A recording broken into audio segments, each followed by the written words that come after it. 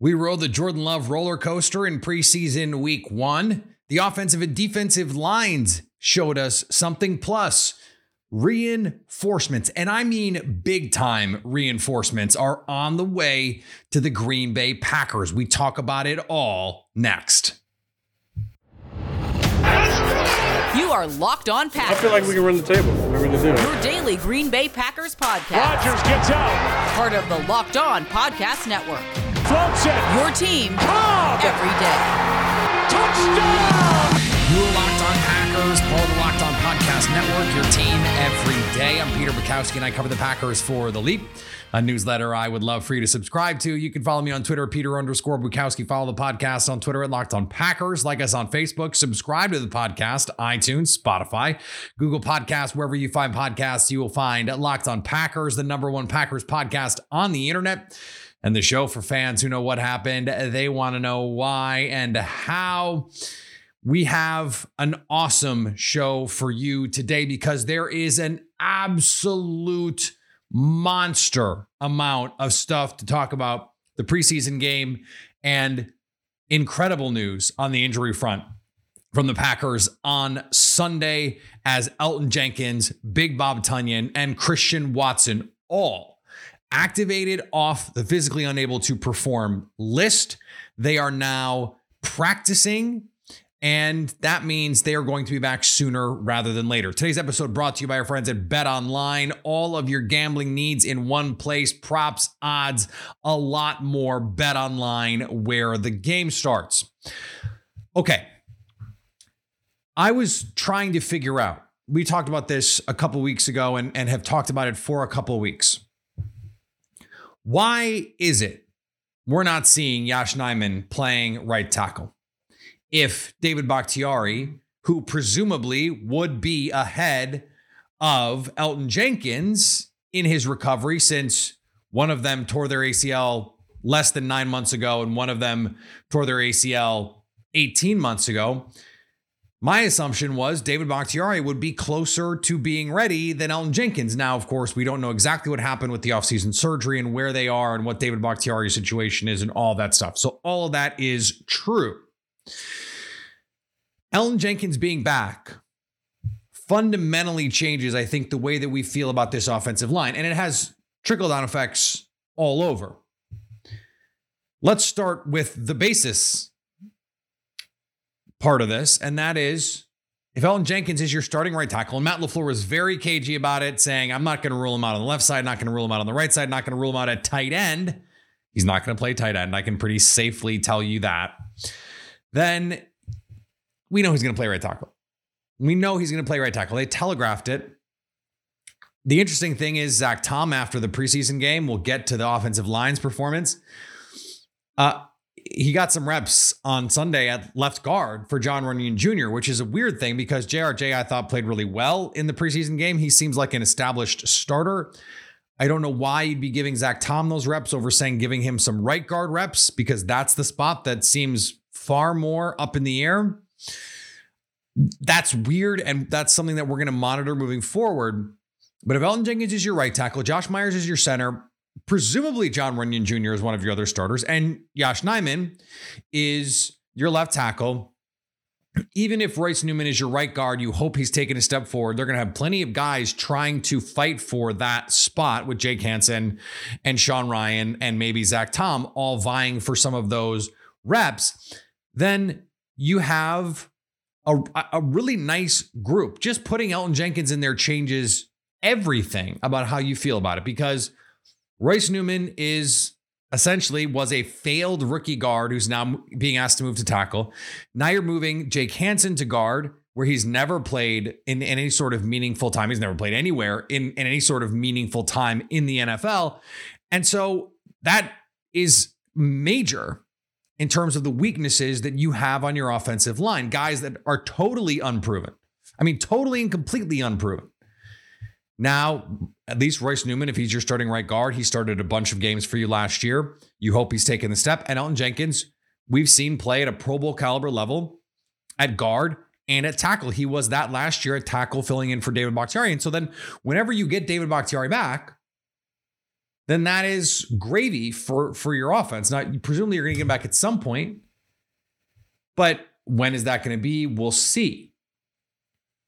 Okay, so big picture though, with all these guys, and we'll dig into each individual one here quickly. But the only reason you do this now is these guys are going to be on the 53. Because if they're on the PUP, if they start the season on PUP, then they have to miss 4 games. So, but they're not counting on your roster, right? So the only reason to do this now is if these guys are going to be ready in the first 4 weeks of the season, and probably earlier than that, like first 2 weeks of the season. That is why you would do this, because otherwise you have the cushion there. These guys are going to play. They're going to have to carry these guys on the 53-man roster, and that means they're going to play sooner than later, assuming no setbacks. Getting out there, doing individual work, then they'll ramp up to, they'll be doing, the competitive one-on-one periods, then competitive team, that's full clearance, and then it's ready to go. Well, I think Christian Watson's return has impacts all over the roster. How does that impact the order of guys that we see? Juwan Winfrey, where does that slot him in? Sammy Watkins, where does that slot him in? These are questions that we'll get answers to in the coming weeks. But, how much are they going to do against the Saints? Probably very little. You almost wanted this to happen a week ago so that, they could get these extra Saints reps. But maybe by, the end of this week, they'll be able to go out and Elgton Jenkins probably won't play in the preseason. Big Bob Tonyan probably won't play in the preseason, but you'd like to get someone like Christian Watson some run, even if it's going to be with Jordan Love. And the Packers need Big Bob Tonyan to be out there because Tyler Davis was a disaster in the game. From the dropped interception, or the drop that turned into an interception, he missed a couple blocking assignments in key spots. He had a dreadful game, and Dominique Daphne is not healthy right now. Mercedes Lewis, Big Bob Tonyan, Josiah DeGuara, that's your big 3. If Tonyan is ready to go, that's a really good 3. They probably want a 4th for special teams. But if Tyler Davis is actually going to play for this offense, I think you're going to see that that's a problem. They like him. I don't quite understand why. Every coaching staff has these pet guys where it's like they stick with them a little too long. And in some cases, it's like starter caliber guys that the team seems to think are like good, but are not. And then in some cases, it's like, well, this guy probably shouldn't be on the roster, but he is. Well, that can be just as valuable real estate because you need guys on your roster that can actually help you win football games. Right now, I don't see where the evidence is that Tyler Davis can do that. Not having to rely on him makes your team better. So it is hard to overstate the impact of this return from all 3 players. I think the Watson piece is a little bit of gravy because Romeo Doubs has performed so well. Maybe this week we'll talk about the George Pickens narrative that's out there right now. Not going to deal with that today.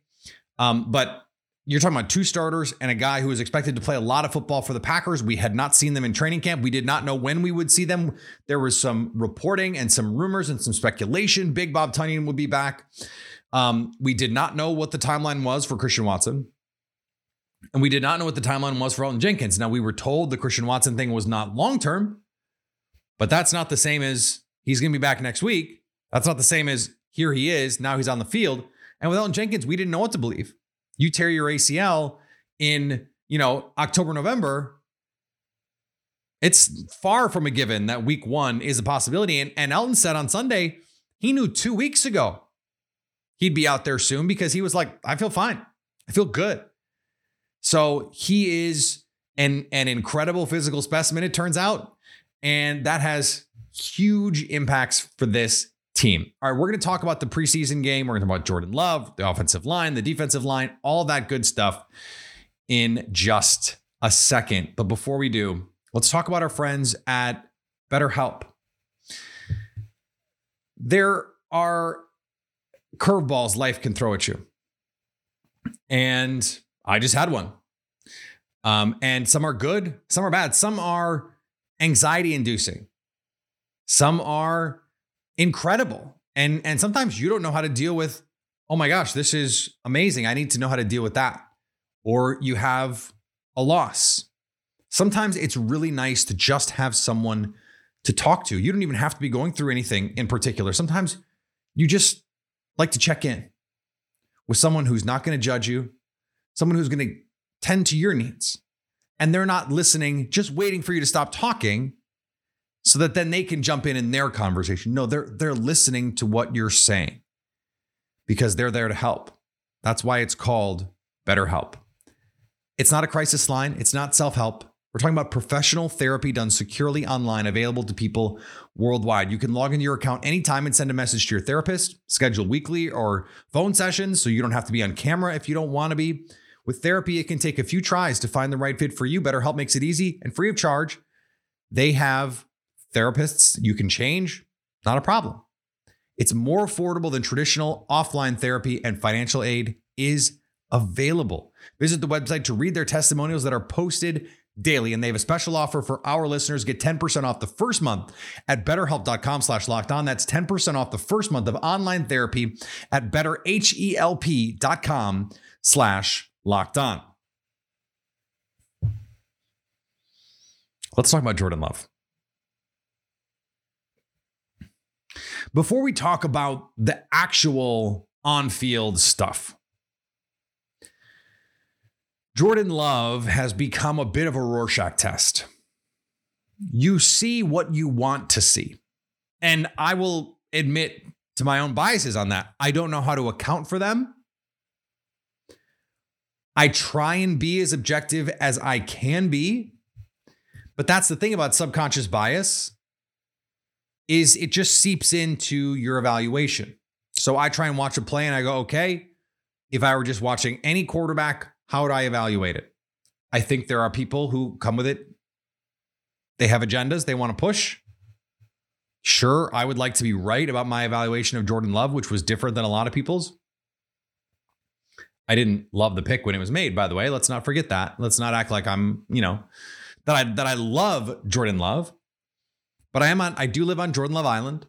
I think he can be a very good football player. But I have to be honest with what I'm seeing. At least I try to be as honest as I can be. And I had a good back and forth with Zach Cruz from the Packers Wire, our friend. And he was insisting that Love made a bad read on a play. I watched the play in question about 15 times. And I think I'm right. I think I'm looking at it the way that I would look at any other play. I think I see something. He thinks he sees something. We both are coming to it with preconceived notions. And there are some people who do this in a more profound way than other people. There are some people who have just decided Jordan Love sucks. And that's the thing is I see people saying that. Just admit it. Jordan Love sucks. Jordan Love sucks. We have like very little information on what Jordan Love is at this point. To make any sort of sweeping distinctions about what he is or isn't at this point is just not smart. Just not smart. There is a lot of time on the field that it takes, time under tension, to reveal what a player truly is. We know very, very little. We've seen him play in 2 preseason games, have 1 NFL start, and play in half of a meaningless game in week 18. And now a preseason game. That is a scant sample size. So just look, there are people that are listening, that follow me on Twitter, that just think I'm in the tank for Jordan Love. And so I'm going to compliment all of it. And I'm going to make excuses for him and all this stuff.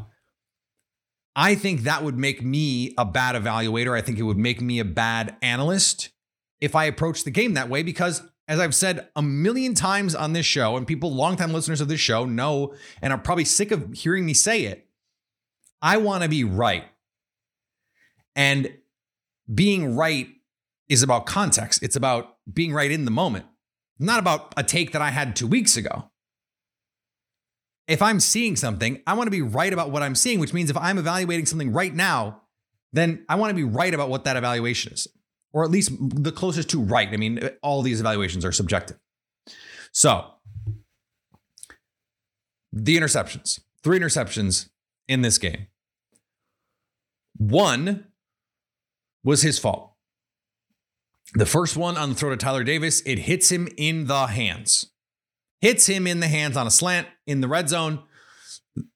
Jordan Love moved into the 49ers territory on 5 of 6 drives. Moved the ball on every single drive, basically. That was a turnover. The Romeo Doubs interception, which I still don't understand how there was enough evidence to overturn that. It looked like Doubs still had the ball on the ground. He should be down technically, I think, by the rules, but no one knows what it catches. So it was ruled interception, again, for reasons that don't make sense. That is certainly not on Jordan Love. Romeo Doubs had the ball and lost it going to the ground. You could say the ball could have been more outside. I actually think it was a really good throw, high and away from the defender. I think reasonable people can disagree on that, but the moral of the story is Doubs had it. It should have been caught. You want to quibble about the throw? Fine. Doubs caught it. He had it and couldn't complete the catch. That's not Jordan Love's fault. The swing routes. This is something that is Matt LaFleur mentioned on Sunday at his press conference. Those are going to be throws that he wants back. I don't think they were all, like the Goodson one was bad. The first one, I think the next 2 were okay. And I think one of them was actually a drop. Pro Football Focus had 4 drops for the Packers in this game. Romeo Doubs had 1. Tyler Davis had those. And then I think Doubs actually had 2, because if you consider the PBU interception a drop, which it probably should be, that's 2. Jordan Love made an incredible play rolling to his left on a boot, outrunning Jake Jackson to the sideline, throws the ball to Romeo Doubs. It's a miss. Overall, a lot of good. And Matt LaFleur said that. He said he was pleased. He said the decision-making was good. He mentioned the flat throws as throws that Jordan Love would probably like to have back. I don't think overall the accuracy was a problem. And he made some really nice throws, some really nice plays. The throw on the run to Doubs, beautiful throw. The touchdown throw to Doubs, awesome throw. And that was, and I did a thread of all the throws on Twitter, but that was doubly nice for this reason. That's 4th down. He goes on, I don't know if it was 2 or 3, but he has a dummy cadence to get the defense to show. They show the blitz. He knows, okay, it's not too high. It looks like single high. So he throws the slot fade. They had mirror slot fades or smash fades, but slot fades. And it ended up being a 0 blitz that they had blocked up. Jordan Love knows the ball has to come out quick because he knows that safety is at least coming down, if not coming on the blitz. It's a beautiful throw, touchdown. Don't let anyone tell you that was a defensive mistake. That's cover 0. They just got out leveraged. Romeo Doubs ran a great route. He got free. That's a touchdown. Similar situation with the Danny Davis score. They're driving. That was the drive where he had 2 swing throws that he missed. Back shoulder fade, touchdown. That's a great play. Had a terrific 3rd and long conversion to Samori Toure on a secondary read. Poised in the pocket, stood in there, got to a second read. He throws to the right guys. Consistently throws to the right guys. That's a mental thing. And I think we saw in this game the pre-snap processing. Seattle threw some stuff at him. They blitzed him. They mixed coverages. They disguised coverages. He used his cadence well to get them to try and show. And in fact, they stopped doing some of the disguises as the second quarter wore on because he was getting them to show it early. And some of that is just getting more experienced. And he said that. He needs to get better at identifying the blitz and those kinds of things. I said on Twitter, I give the performance a B. I think that's right. we're seeing the flashes. We're seeing the really good stuff. It's still just those misses. It's the swing route. No, were those going to be big plays? No. Would they have changed the box score in meaningful ways? No. But you just feel a little bit better about it all if those are accurate. One other thing that I need to bring up here. On the interception to Amari Rodgers, Matt LaFleur confirmed Rodgers read the coverage wrong, ran the wrong route. Someone else ran the wrong route. And Rodgers, if he runs the right route, probably open. They probably get a chance at a big play and a conversion. But Jordan Love can't make that throw in that situation, given what happened. Now, I still think it was a situation where he's got the defenders back to him. He thinks he can throw Amari Rodgers open. He's trying to anticipate a window being there. The defender makes a nice play. To me, this is tip of the hat. Matt LaFleur said what should have happened when he runs the wrong route probably is you go off schedule. Okay, it's not there. Now you got to make a play, whether with your legs, and Jordan Love showed some nice things with his legs, or try and buy some time and make a throw. And this is something Jordan Love is awesome at. It was something he was awesome at Utah State. It was part of why he was getting the Patrick Mahomes comparisons, because he could make plays on the run that few other quarterbacks could make. We haven't seen that. We haven't seen it basically at all. And I sympathize with Jordan because he's trying to learn this footwork. And he's trying to play a more polished brand of football. And so he's trying to go 1, 2, 3, bang. He's taking the coaching and trying to play on time, trying to play on rhythm. But in that situation, it needs to be, okay, just go play. How do they find that balance? And how much of that is Jordan Love saying, I need to find that balance? How much of that is Matt LaFleur saying, I need to encourage Jordan and Adam Stenavich now and Tom Clements? If the play breaks down like that, go make a play. That's the last step in the evolution, I think, for him, is rather than trying to die with the play design and play perfectly. Forget perfectly, just go play. And I think part of that is internalizing the details and feeling like you know all the concepts, you know all the adjustments. I think he's becoming more and more comfortable with more reps, with more playing time.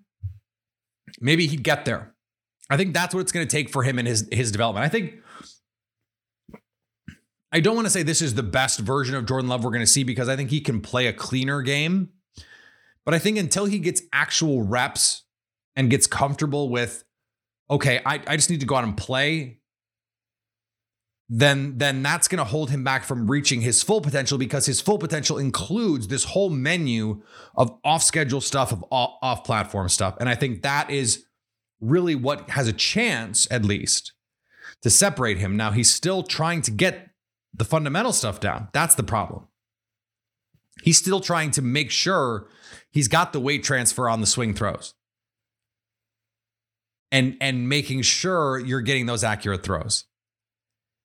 But when you need to be a playmaker, how do you get out of your own head on 1, 2, 3 or 1, 2, 3, 4, 5, bang? It's going to be tough. It's going to be tough. All right, we're going to talk about the offensive and defensive line here as we finish up. BetOnline is the fastest and easiest way to check on all your betting needs. Find your favorite sports and events, the #1 online source for odds, lines, and games. Find reviews and news of every league, including Major League Baseball, NFL, NBA, NHL, combat sports, esports, golf. BetOnline continues to be the top online resource for all of your sports wagering information, from live in-game betting, scores, and podcasts. They have you covered. Head to BetOnline or use your mobile device to learn more about the trends in action. BetOnline, where the game starts. And thanks for making Locked On Packers your first listen. Now make your second listen Locked On Fantasy Football. Find the intellectual fantasy expert Vinny Iyer, who brings over 20 years of NFL expertise at a unique angle to give you the moves no one else has.